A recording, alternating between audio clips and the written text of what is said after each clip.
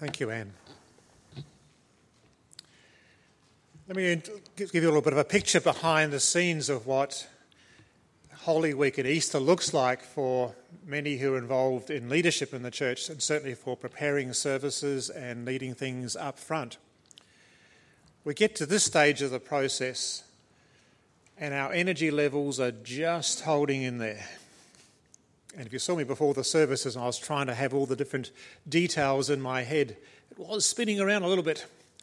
You know, on the computer, you hate those spinning wheel moments where you just stand there, and that's how I feel at times. And for many clergy, it's how we feel about this time on Easter Day, which is something of a pity because it should be a day celebrating a bursting forth of energy and life and creativity. A great theologian called Tom Wright, Bishop Tom Wright, expresses it that he seems, his observation, that the church does Lent much better than it does Easter. We seem to fit into that, the disciplines of Lent, and some austerity, some going without various things, and a solemnness that we go through the season of Lent. And he said that's all well and good. It can be an important part of our spiritual exercises. But only if by Easter and the season of Easter, which starts today and continues, we burst forth with life and beauty and creativity, flowers and all that goes with it. We should be putting forward great banquets and inviting the community to come and share with us. I remember suggesting it a few years ago, and the volunteers in the church said, no. Now, of course, there are times to rest and to recreate and to recreate. That is no less part of things as well. But we shouldn't overlook just what an enormous truth it is that we celebrate and live into, that we represent Easter Day. Since the beginning of February, we've been going through a series looking at God's mission plan. What is God about? What is God doing? From Genesis 1 right through to Revelation 22. And we've been summarising God's mission in this one line, Shalom in the sanctuary of God. Now, if you missed all those, you can go back and catch them up online and over church. But the point being, when we come to Easter, perhaps I should park the sermon series and celebrate Holy Week and Easter, then come back to the sermon series. Except Easter is the epicenter of God's mission. This is where we see Shalom as part of the mission of God, giving full expression, and especially no more so than on Easter Day. So today we're just going to reflect on a couple of aspects of the connection between resurrection and a gospel of Shalom. You might recall that I said that the word shalom in Hebrew has no easy English equivalent. It's usually translated peace, and it certainly does include peace. But peace has a sense of the cessation of hostility, of the resolution of some form of conflict, maybe even making peace in a relationship. But shalom is so much more than that. It actually is a word for filling up, for refilling, for restoring, for an abundance, for a nurturing and a fruitfulness, a liveliness, everything that is conveyed by being on a life-giving pathway. All the blessings of creation are drawn together in this word shalom. So where does the resurrection fit within that? Well, our readings give us two of many different dimensions that we could explore. Once you begin to look out for it, you actually see it everywhere. In the second reading we had from John's Gospel, John 20, the night when the first day of the week, that is to say it's the day of the resurrection, Jesus appeared to the disciples who were still fearful, locked away in an upper room, hoping everyone else would just pass them by. But Jesus appeared in their midst and said the words to them, Shalom be with you. In the Aramaic, I'm quite sure, it was Shalom be with you. peace be with you.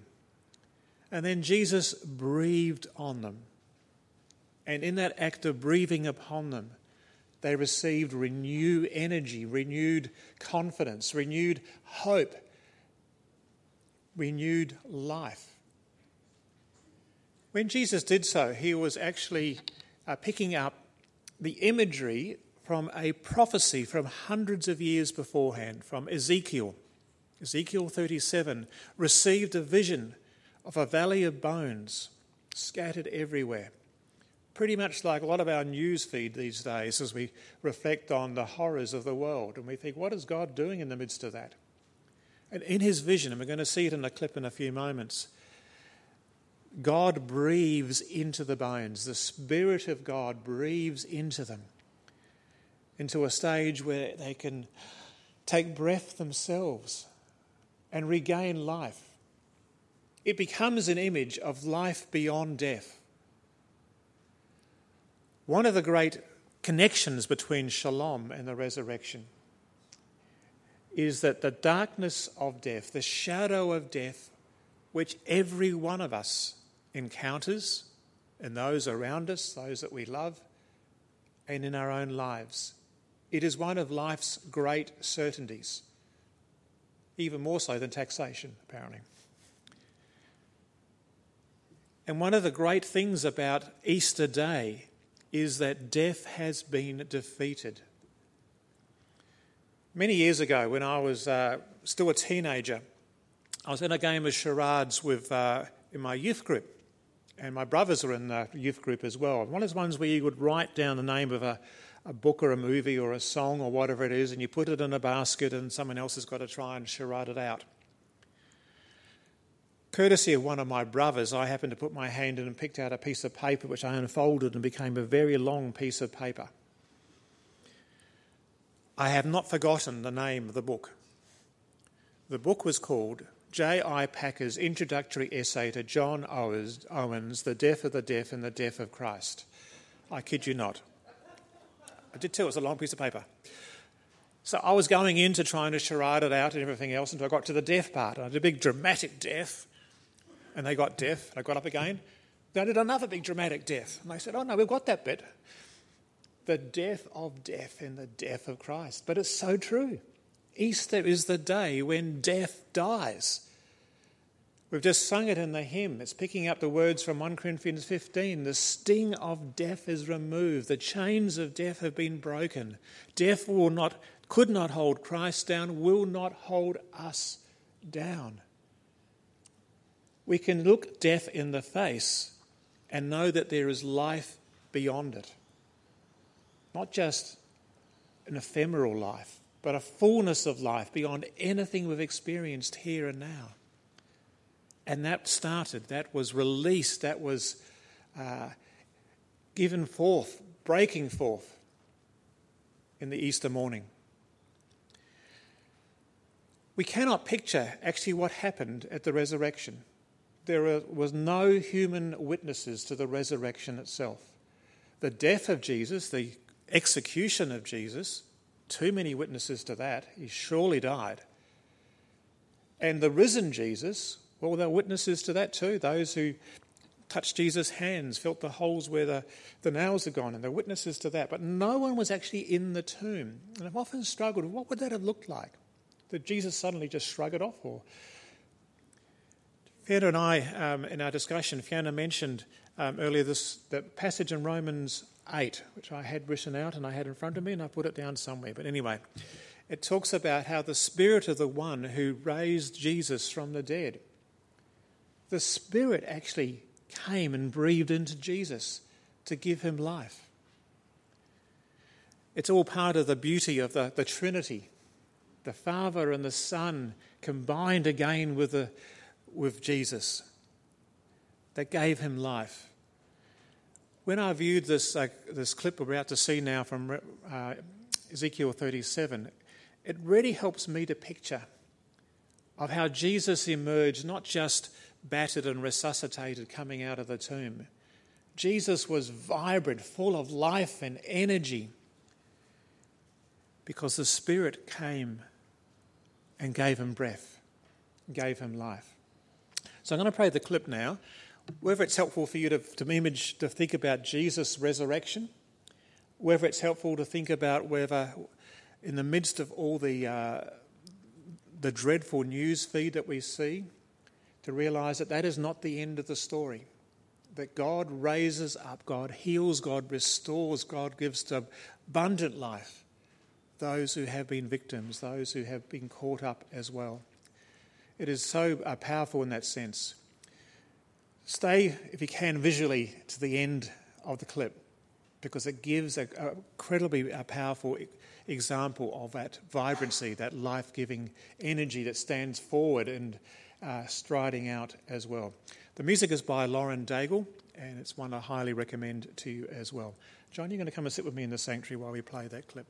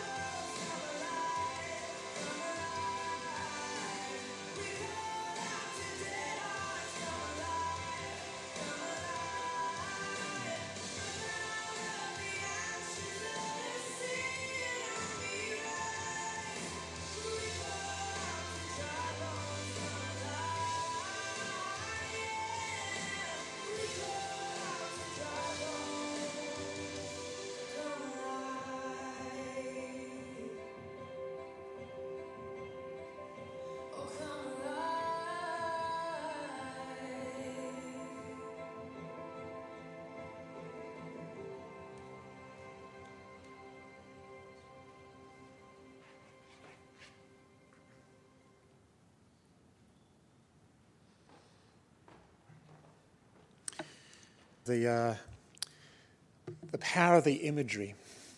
When we talk about resurrection, we tend to make it a very theoretical notion. but we shall be resurrected in the fullness of our physicality, with bodies as real as our present existence as well. So shalom is an incredibly powerful connection, that wholeness, the healing, the restoration of the raising up is all conveyed by the notion of shalom. But there's one other aspect I want to touch on just briefly. It's in the first reading we had from Ephesians 2. Paul describes the cross and what was achieved by the cross as the gospel of peace, as the gospel of shalom. And Paul applies it to the realm of human relationships, of social relationships, where he says that all the things that can separate people off and divide people into us and them, and the barriers we put up around ourselves to keep people at a distance, can be broken down. Sometimes they're religious barriers. Sometimes they're social barriers. Sometimes they are ethnic and cultural barriers, and the whole mix. Remember that moment when Jesus died, and Matthew records that the curtain in the temple was torn into two. The most holy place was opened up. Elsewhere it describes as the doors of heaven were open, and the invitation is to come in, to be present with God. That is also extended into the way in which we engage the opening of doors. Literally, it's great now we can have our front door open, the street door open in the church. But more than physically, that even in the reality of social relationships, this should start. Paul applies it to the church. This would be the way in which you engage with each other in the church. Chains of taking offence and refusing to forgive, of dynamics of vengeance and retaliation, or seeking that others would come a cropper, people will be brought down, is not the culture of the kingdom and is not the culture of the church. I find it incredibly tragic and troubling when you hear stories of different tribes, of different groupings, even different nationalities, saying to others from one generation to the next, the little ones, no, we have nothing to do with them. Keep away from them. Keep a distance from them. And even in some cases, if you have a chance to push back, to put them in their place, that's also encouraged. Those barriers are broken down through the cross of shalom. God is a God who gathers, not a God who disperses. God who wants people to come together, and if there are differences and issues, to work them through in God's grace. And if it's to start anywhere in this world, it needs to start in the church of God, where we receive and welcome people regardless of whether they are a success or whether they've made a mess or whether they have made some good choices or poor choices, whether they've come from one culture for another, even from New Zealand. Just got to say. Actually, in the New Zealand culture, there's a beautiful way of greeting and welcoming people. One of the things that Fiona and I experienced and learned, and John as well, when we had our period back in New Zealand. For those of you who don't know me, I'm a Kiwi by birth, and it is in the blood. One of the things that Maori culture has shown the wider New Zealand culture and beyond it is how to welcome people. It's called a pawhiri. When you come close to a marae, a village, a Maori village, it's at the centre of pretty much every town, you don't just stroll in the gate. You need to be invited by one of the village who accompanies you. And as you do it formally, you come with your head, your eyes averted, and you're asked, are you coming in peace or are you coming with conflict? And you have to give a gesture to show that we come in peace. And then there's a song of welcome, an invitation from one of the senior women of the marae would sing and call it out. It's a very haunting song of an invitation to come. And as you draw near, they would the village would actually put into song who we are, who our people are, what is important to us, and invite you into that space, but ask you to go into song, who are you? Where have you come from? Who are your people? And as you go through that process, And it can take quite some time. You then get the hongy, the nose. Not quite a good safe COVID practice. They did try forehead to forehead at the same time, but actually the sense is that we now breathe the same air. And from that moment, you are us. You are one of us. You are one of the village, one of the family. You are whānau is the word that they use. And all the hospitality and even the corrections and the challenge and the rebuke and encouragement, the whole mix is something you experience. That is something of the dynamic of the peace that comes through Christ, even more so. When we get drawn into Christ and drawn together in Christ, we are encouraged to recognise each other as brothers and sisters in Christ, as those who carry the image of God, who can come to the table regardless, all being welcome. It is such a rich part of the gospel that we should never underestimate. And if we are to have any credibility in our voice in the wider community, it is to be a sanctuary, a safe place, a place of refuge, a place of welcome, a place of shalom growing. So we can see how the shalom in the sanctuary of God actually starts in the little outpost of that sanctuary. Each church is an outpost of that sanctuary. Shalom in the church of God, the churches of God, and how the resurrection has paved the way for doing just that. So many elements that we could focus on, and this has just touched the surface of a couple of powerful themes of why today, of all days, is the day to celebrate. Am I going to burst forth with energy this afternoon? Probably not. I shall rest and recreate and get into that space. Will the garden have a turnover tomorrow? I suspect so, all being well. Wherever the next few days take you, just reflect on the breath of God that enters into our lives. Breathe deeply of the Spirit and be people of the resurrection. Amen.